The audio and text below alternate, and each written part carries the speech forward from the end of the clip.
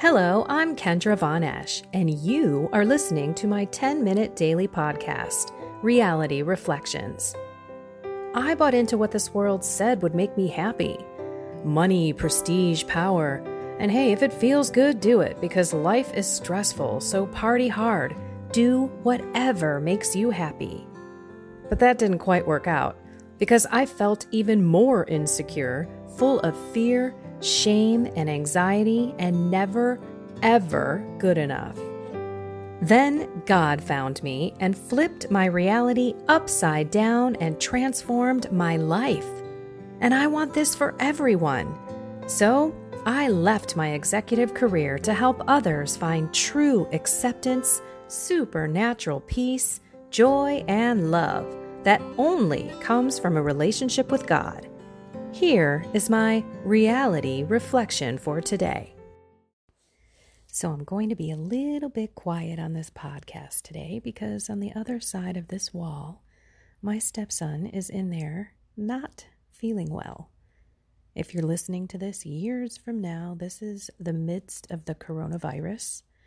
And he just said, hey, I'm not feeling so good. So I asked the symptoms: sore throat, runny nose, no temperature, no cough. So we're just going to monitor him. Of course, I sent a note to my husband, who's on his way to work. He has to go in. I've been begging him to try and do as much as he possibly can at home. And he calls me right away and says, hey, what's the symptoms? And I told him, and he said, okay, keep him in the room.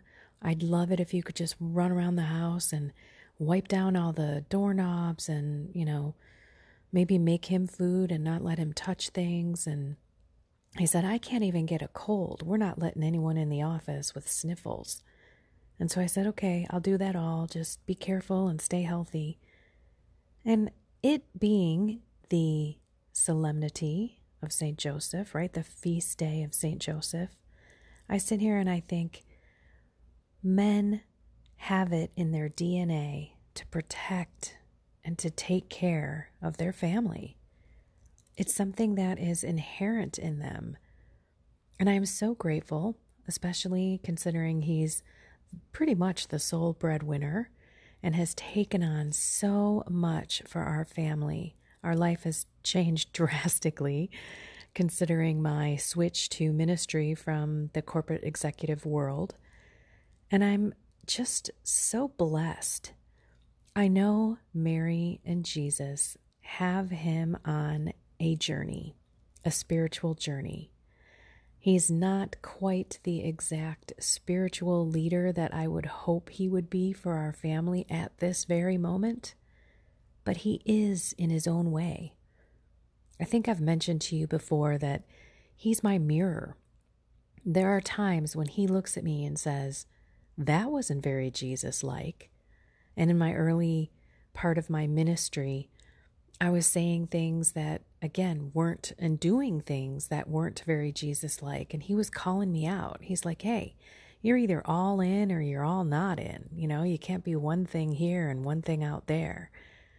And this is where I look at him and I say, you are a good, honest, spiritual leader for me and for all of us. While he may not be going to Mass and going to church every Sunday, I know that one day he will.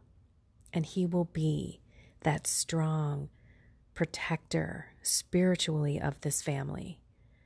So if there are people out there who have their husbands, fathers, grandfathers, uncles, people that they know who are not exactly where you want them to be spiritually, just rest in the fact that they have a plan too. They are fathers. They are caretakers. They are here to do what God made them to do, which was to lead their family and guide them. And I know not every man out there is a stand-up, perfect father. Some have issues. Some have addictions. Some are struggling and broken. And that's okay too. They are human and they make mistakes. So if you're a woman listening to this, just rest in the fact that you need to love and honestly obey. I know that's a tough one, but I have told my husband, look, you are the leader of this family, and I have to look at you and take your guidance. God has spoken through him to me.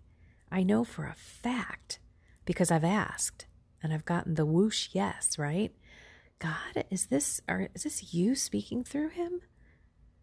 So just trust that if you're a woman and you have a husband and you're a spouse to a man in a family, and whether you have kids or not, that they have a role and they have a inherent DNA. They're made to protect, to provide.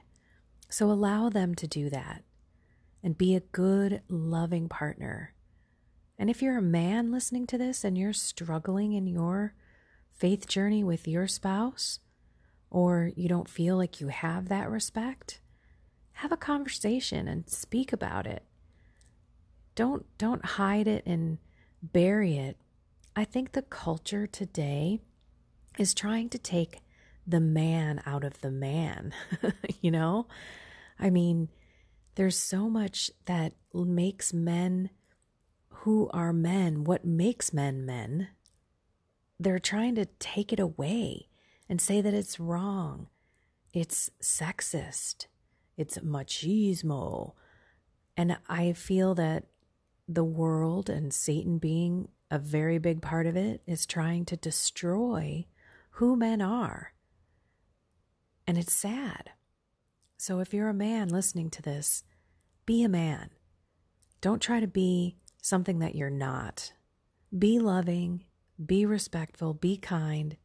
Being a man doesn't mean you get your way all the time and you have to be a bully.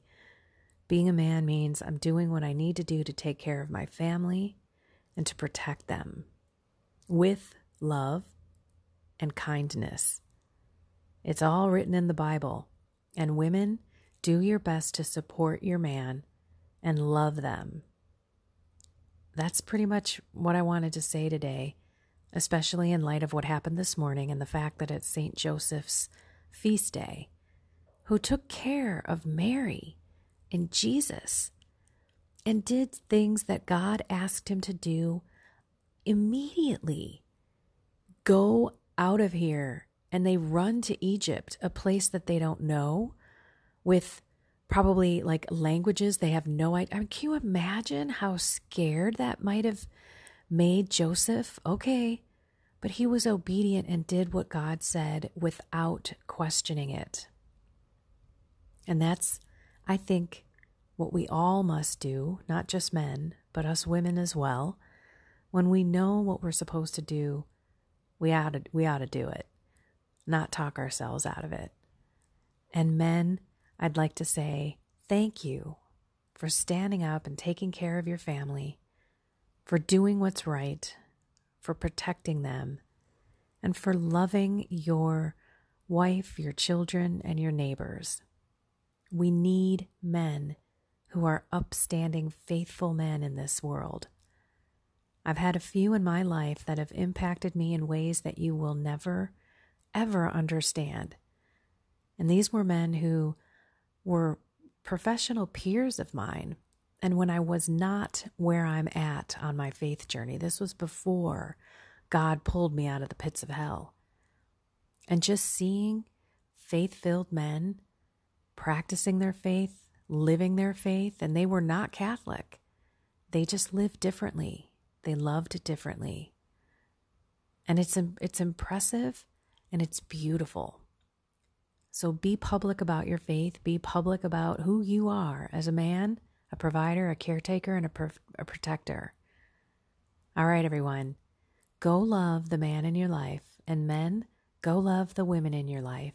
And if you're single, be an upright, loving, caring Christian. All righty, everyone. I love you all. Have a wonderful St. Joseph feast day. And please do not forget, Pope Francis has asked everyone to pray the rosary tonight, 9 o'clock Rome time, which for me is 3 o'clock Central time in the Chicago area. So try to figure out what time zone you're in and stop. Prayer is important. There was also another thing that I read at 3:00, wherever you are, I believe, is to read 3 Peter 3. That was another thing that I read. So I'm going to do that really fast and then start the rosary, because everything starts at 3:00 for me. The 9:00 rosary, as well as the 3:00 prayer, reading 3 Peter 3.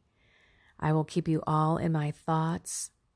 Pray for me. If it's God's will that we have the virus in our house, it's God's will. We will deal with it. We will suffer with joy, and I will keep you all updated. But I love you, and I just want you all to take advantage of some of this time. Get rest and pray. Prayer is powerful. And don't forget to set your alarm so we can all pray together as the world wants to fight this virus. Only God can stop it. All right, everyone. Have a blessed and inspired day.